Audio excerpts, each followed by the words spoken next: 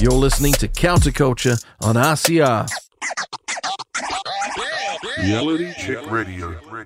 Welcome back to Counterculture with Marie, and it's with great pleasure I welcome back my most returning guest and one of my absolute all-time faves, Helen Houghton, leader of the new Conservative Party. Good morning, Helen. How are you? Good morning, Marie. It's fantastic to be back on. Oh, it is always so good to have you here. And we thought we would actually do something novel for us for a change, but actually talk about politics because 'tis the season. Well, good stuff. We need that. Not long to go now before we change this government, thank goodness. Yeah, well, I know that you are absolutely hitting the pavements out in Christchurch East, your electorate that you are canvassing. What's the vibe on the ground, Helen? What are people telling you? Because I know that you're talking to a lot of people right now about what's going on in this country. Sure. Okay, so the wheels basically have come off the Labor and Greens government and the electorate is fed up with them. They're ready to throw them out of power. You know, the issues that we're all facing, they've gone too far. Kindness and the all wishy-washy stuff is out now. It won't fix New Zealand. We need leaders who will act. Those who, it's not about hugging. It's about actually standing up and acting and saying no to the nonsense that's out there. People, that's what I'm hearing from everyone. They're tired of being ignored. And, the people I've spoken to this time around agree with us. Actually, conservative New Zealand are tired of being nudged towards liberal ideals. And it is time to get real and get New Zealand healthy again.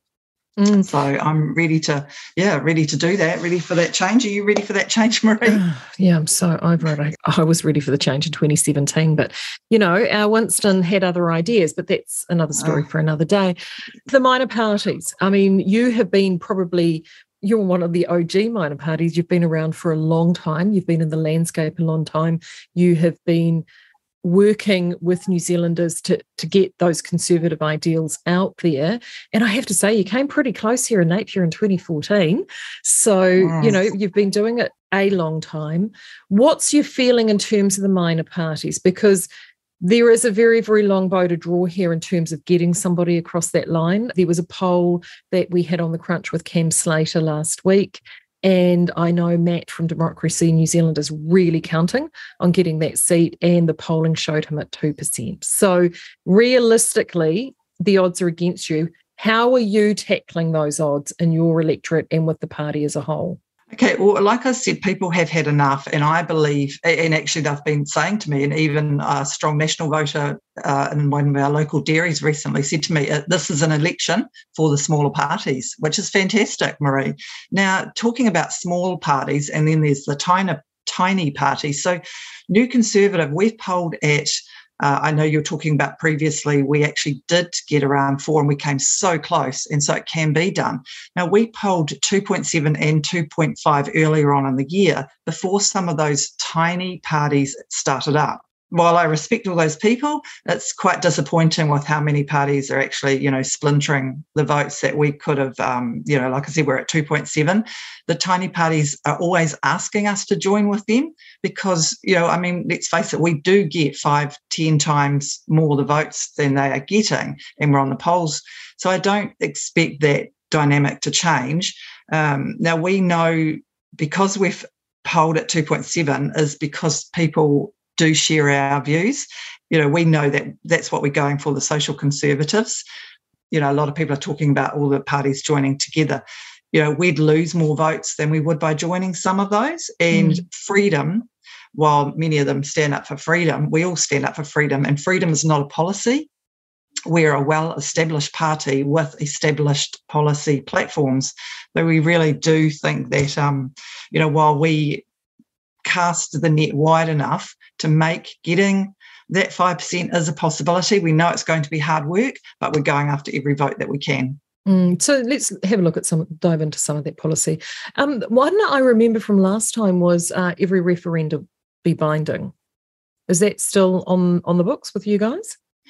So we're actually exciting news. On Friday, we've got our campaign launch and we've got a wee bit of a refresh. So that's going to be exciting for you to, and for the listeners to have a look at. So we do still have some of our older policies and all our values and everything is still there, but we've got a new refresh coming where we are looking at policies for the current, for here and now, not things that were 10 years ago. It's really important that we're listening to our voters and to the people on the ground with the issues that we have that are facing us now. So that's not our huge focus right now. We're focusing on things like crime, on freedoms, on speech, on, all of those things that are being taken away from us. Basically, we get these proposals come through, we go and speak to them, and next minute, overnight, they're approved. And it's like even the pharmaceuticals one recently, it's gone through. Yeah, under urgency. I mean, really? What was urgent? What was urgent about that? So what are some of those key policies? If you were to get over, for argument's sake, if you were to get over that 5%, Chris is out there, Luxy Duxy's out there, and he's needing to cast around for friends. You've crept over that 5%, and Luxy says, Helen, let's have a cup of tea and sit down. What are the things that you would take to the table from a new Conservative standpoint would be deal breakers for you? Okay, so first thing after that, I wouldn't be sitting down having a cup of tea, I'd be having a party. But anyway, after the party, what we'll do, and actually it depends on how much leverage that we will have and how much support we can get from the Conservative National MPs and Chris, we would like to implement as much Conservative policy as possible and roll back as much as the Liberal policy, of course, making the Bill of Rights supreme law. We've had that as a petition over the last year, and so that's up the top there.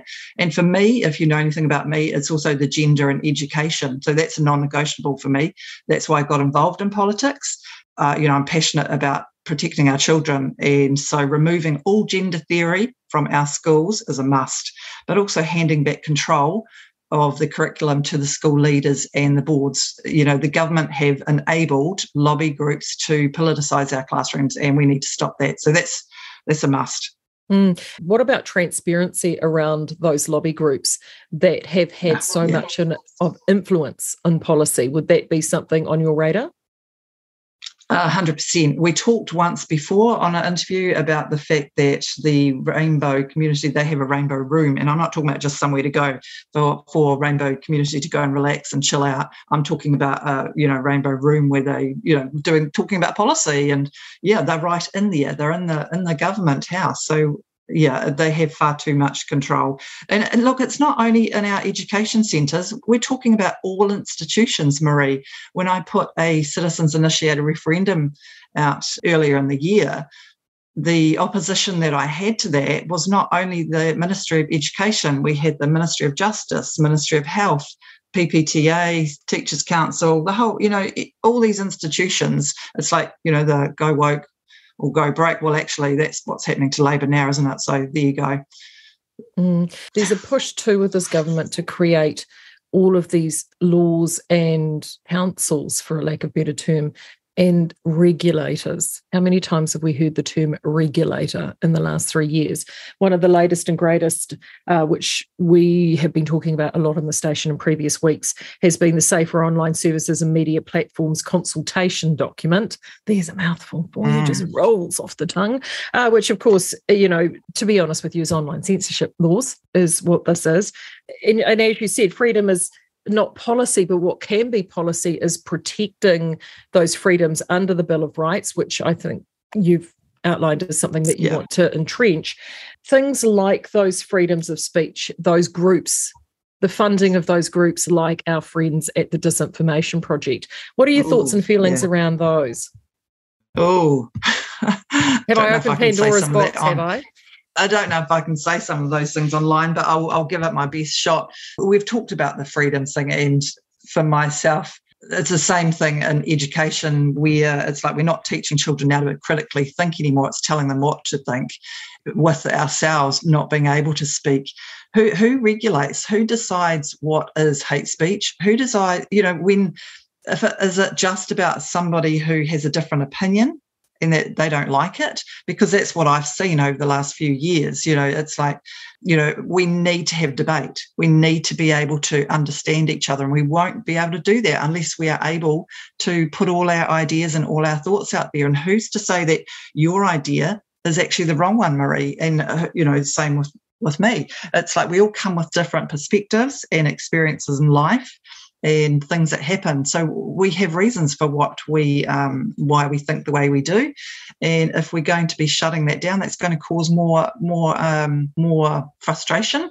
And you can see that in the communities when they've talked about the hate speech law, that actually causes a lot more aggression with people, because you're telling people what they now can say and can't say. Now, while our Prime Minister has said he's put that, to the side, you can guarantee that will come out of their back pocket, if they were able to get back into power at the next election. So, yeah, and highly concerning is it Kate Hannah.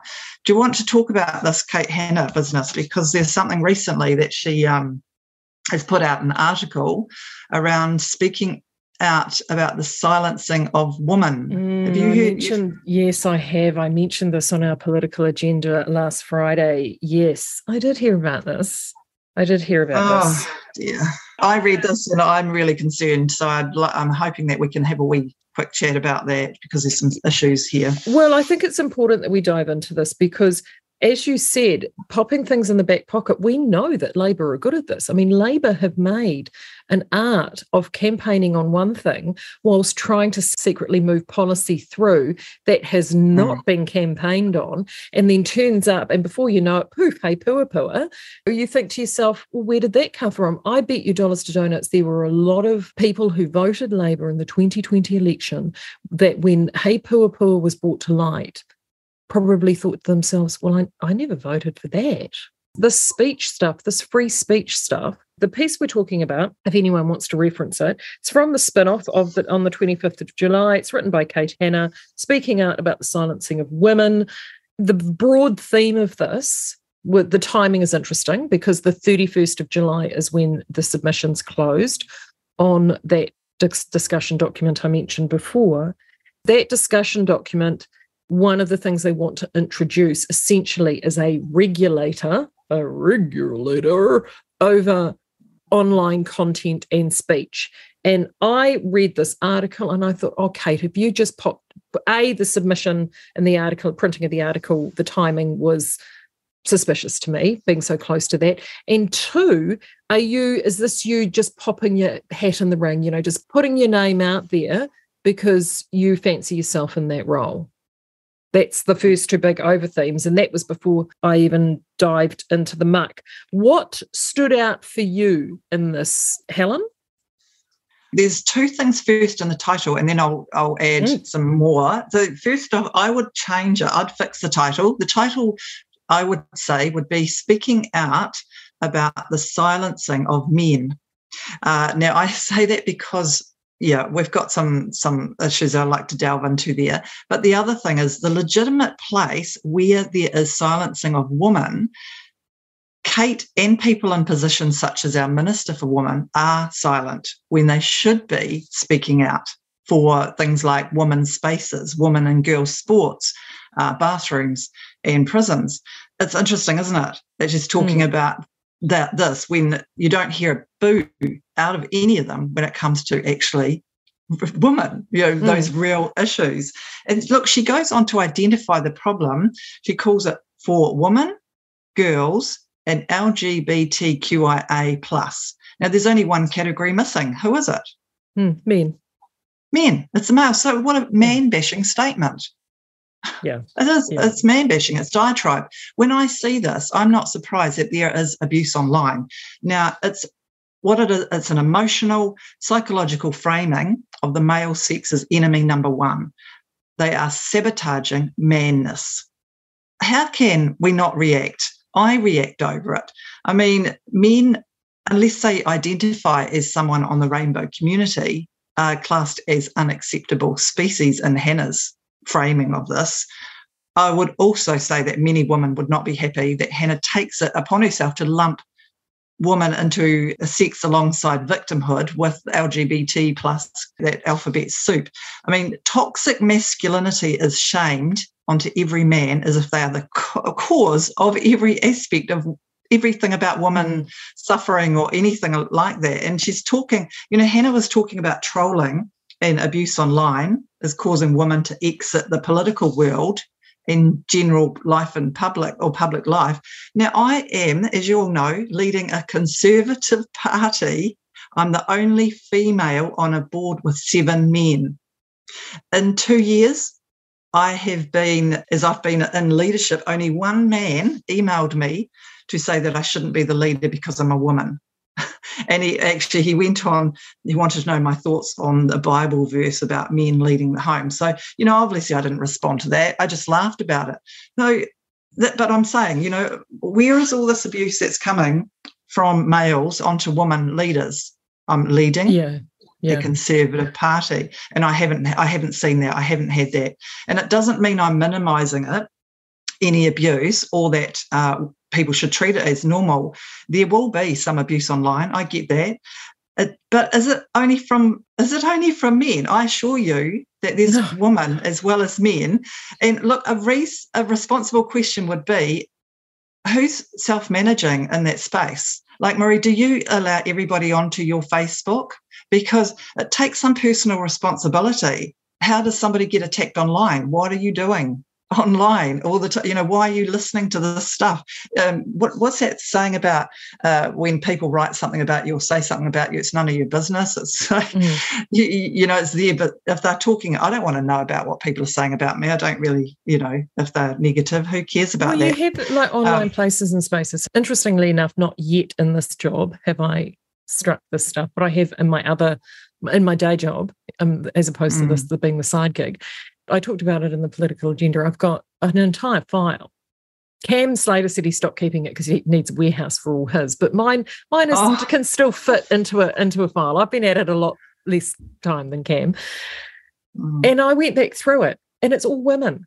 All of this abuse is women. I have seen the nastiest behaviours perpetrated against women by women. And so when she says things here like, there is a critical need to understand the growing use of technology to stalk, threaten, hack, and ultimately silence high-profile women. Getting to grips with the impacts of this violence on women's well-being, workplaces, families, and ultimately communities requires research that is firmly embedded in the feminist approaches. If that's not her asking to put a hand out and saying, you need to give me a job, I'm going to fix this. That for me is your job interview. This must be grounded in local, regional, and community contexts and contend with the chronic underreporting of gender-based violence.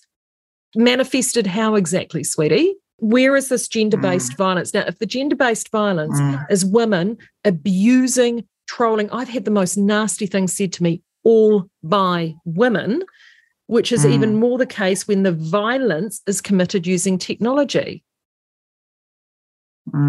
The over-feminisation, particularly, you as an educator must see this in the education system. I know you've got boys. I've got boys. One of my sons has been talking to me about the rise of masculine figures online, right? That a lot of teachers are not very happy about that because they claim that they're misogynist and all of these things. Well, of course, these young boys are going to be attracted because they have been told, these young teenage boys are not allowed to express their innate maleness. They have been told that part of them is wrong. So as these kids get older, I can see, unless as parents we're able to instill that actually, no, darling, there's nothing wrong with your maleness, and in fact, that is your greatest strength, there are going to be a lot more issues further down the track. I mean, women, we are not the cure and panacea for everything. Surely Kate must see this. Oh, look, Marie, you're going to be really excited on Friday when we bring out our refresh, because it's all about manliness. And I'm fed up with man bashing. In her article, it's just that I'm embarrassed for my sons and concerned that this is a perception of women that they will carry when they're constantly blamed for anything that a woman has an issue with. How are we supporting relationships, let alone, the differences between the two sexes, when we always focus on one sex? anyone would think that women do no wrong, and you've just said that. Look, what about when women behave badly? I'm thinking about the news story recently with the woman who was dragged out of co-governance meeting. She got dragged out. I don't know if you saw that. The focus was on that poor woman who got dragged out. I tell you what, I watched it and she was still blowing that damn whistle as they were dragging her out. It certainly didn't look like she actually wanted to surrender and walk out as she claimed to. She was trespassing, and obviously they couldn't manhandle her like they would a male. So how else are they going to remove her while she's, on that blowing that whistle? So just a real brief. I don't want to release too many of our amazing policies. But go on, give us a hint, Helen, give us a hint. Okay. So we have got encourage manliness, would you believe? We have great fathers, sons and husbands are everywhere, but we need to encourage them to fulfill their potential because of this man bashing. Vote to encourage great fathers and sons is what we say, and there's more to that. But like you said, yep, I've got 2 adult sons and I'm concerned. I've always been concerned about, there are women out there that are nasty. We know, don't we, Marie, that it's not all about the male. I interviewed a 15-year-old, actually, I think you put it on one of our... I did. One of our past ones. Do you know what he said to me? And that wasn't in the interview. He told me that, so he's 15 and he goes to one of the boys' high schools, and he said that even at 15, they feel that attack of their manhood. In this particular school, they're allowed to wear nail polish, but they are not allowed to have facial hair. This is a boys' school, Marie. They're allowed to wear nail polish, the gender thing clearly, but no facial hair. One of the things I actually love about the school that my sons are at, because as I've mentioned many times before, our boys are with the Catholics, the school there really do handle it, the whole question of boys wanting to express themselves quite well. And the school that they were at there was a quite well-publicised court case around their hair policy many years ago.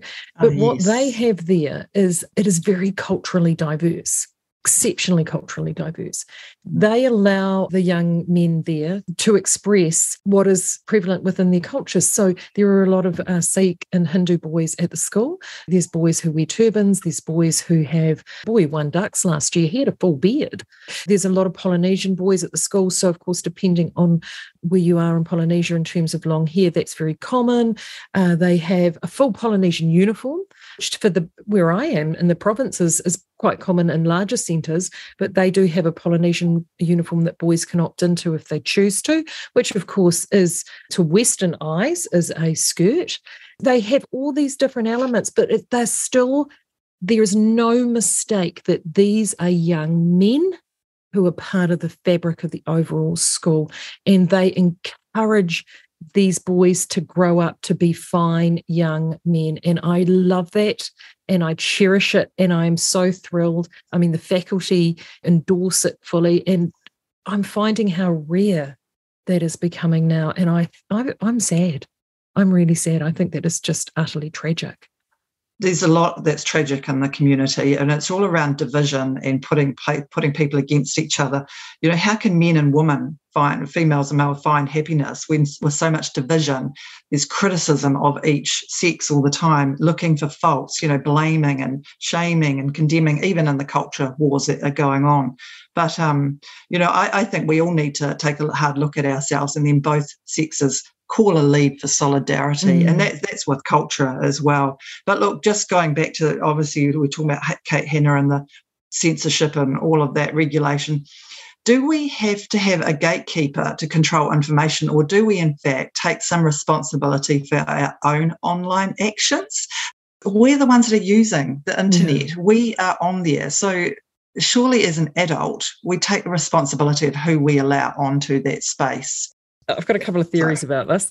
Theory number one is, as someone who, for the other life, manages online spaces, theory number one is in terms of social media, I view it very much, it's your party. So you have rules and codes of conduct to be within those spaces. And as far as I'm concerned, if someone isn't behaving appropriately at my party, I will ask them to leave.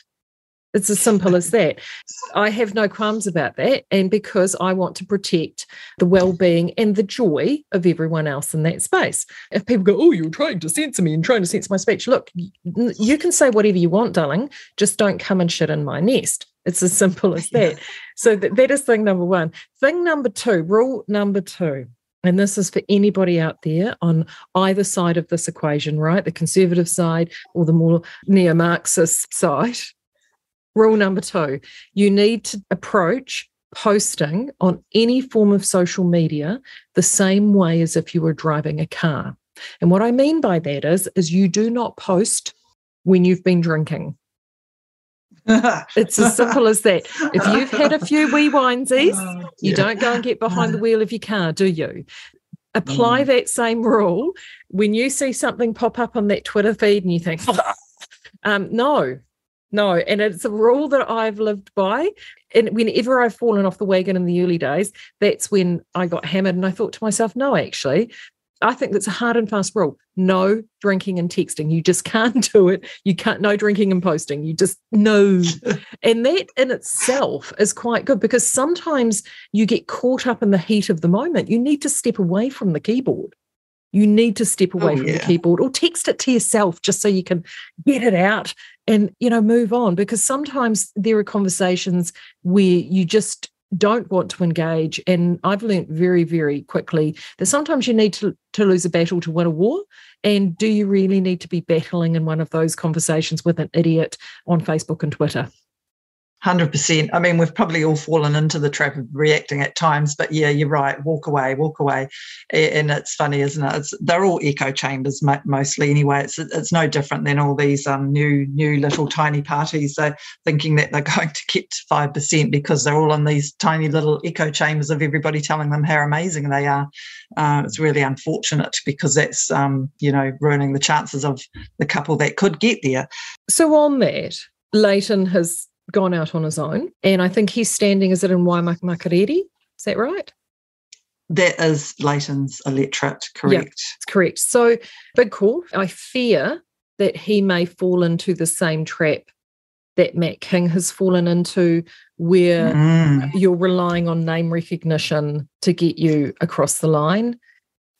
For the listeners out there, and I know we get this question a lot through our feedback here at realitycheck.radio, why aren't the smaller parties getting together and talking about pulling things together? It's similar to what the Tamakis and Sue Gray have done.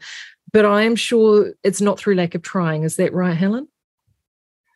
Absolutely. So probably it would be over 1 year with all of those parties, all of those key figures, the personalities. We've all sat around tables, we've all had conversations, different times with different groups.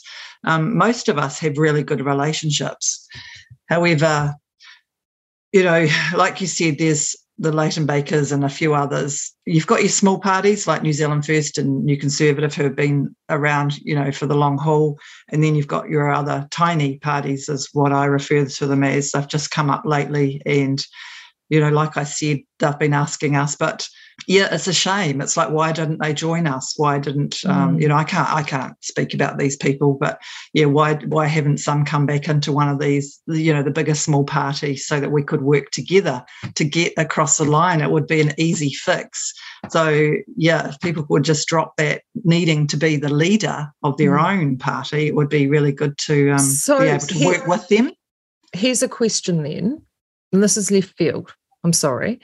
But okay. In terms of umbrellas, have you rung Winston and said, hey, let's combine forces and look, we don't necessarily agree on many things, but we do actually agree on some of the big things, because if you combined your polling with his polling, that would give you guys a fair suck of the salve.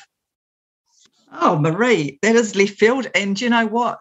I'm going to let the cat out of the bag and be honest and open and transparent because I like to be that, and that's what I expect from the government. And I don't think it's a secret. I've contacted Winston.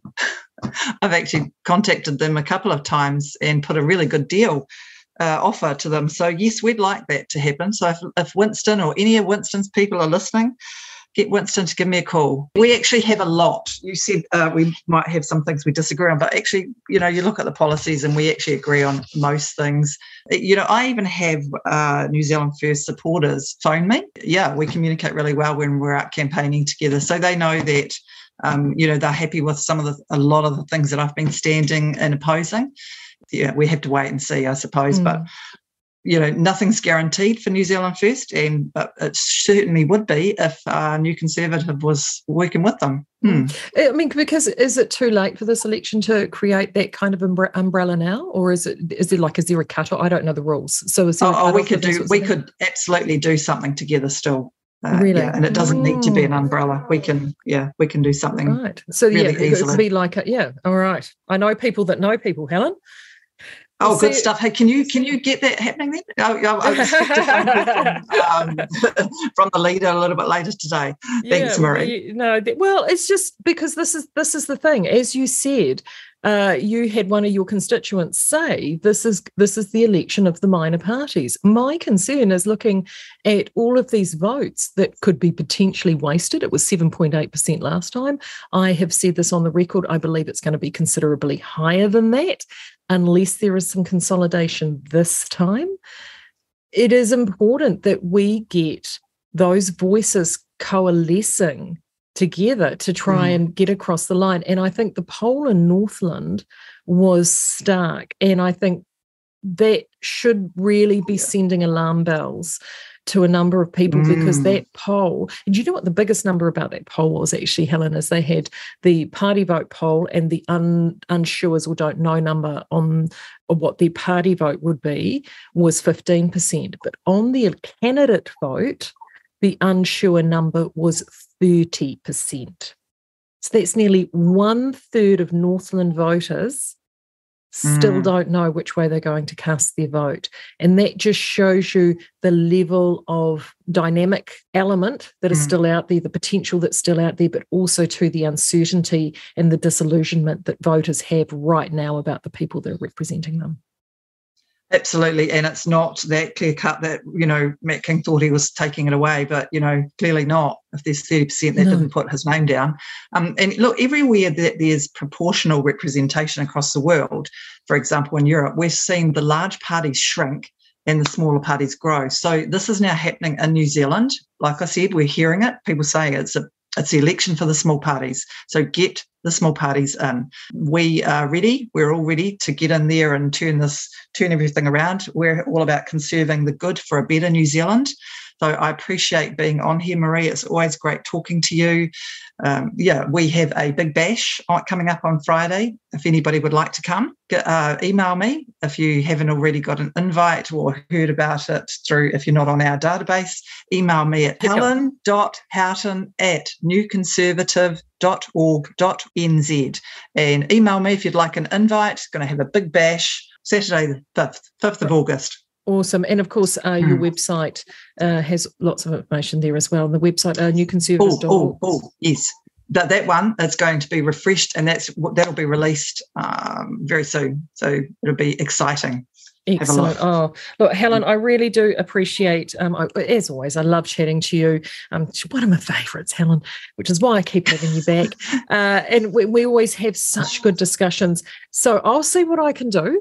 I can see what I can do about a phone call, because we know Winston's quite partial to a phone call. Yeah, we know he's quite partial to a phone call, so I can see what we can do about that.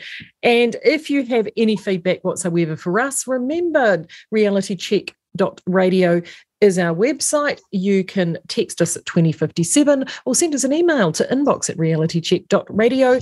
And if you want to check out the replays, click the replay button on our website and look up the previous interviews that I have done with Helen. They are fantastic. We've talked about a lot of issues, particularly around education, and that will give you a very clear idea of where things are. Thanks, Helen. As always, I'm sure you and I will catch up again before the election. I know we will. Go well, and we'll see what we can do. Super. Thanks, Marie, and thanks to all the audience who are listening as well. Take care. More here still to come on Counterculture, including the woke news of the week. So don't disappear. You're listening to Counterculture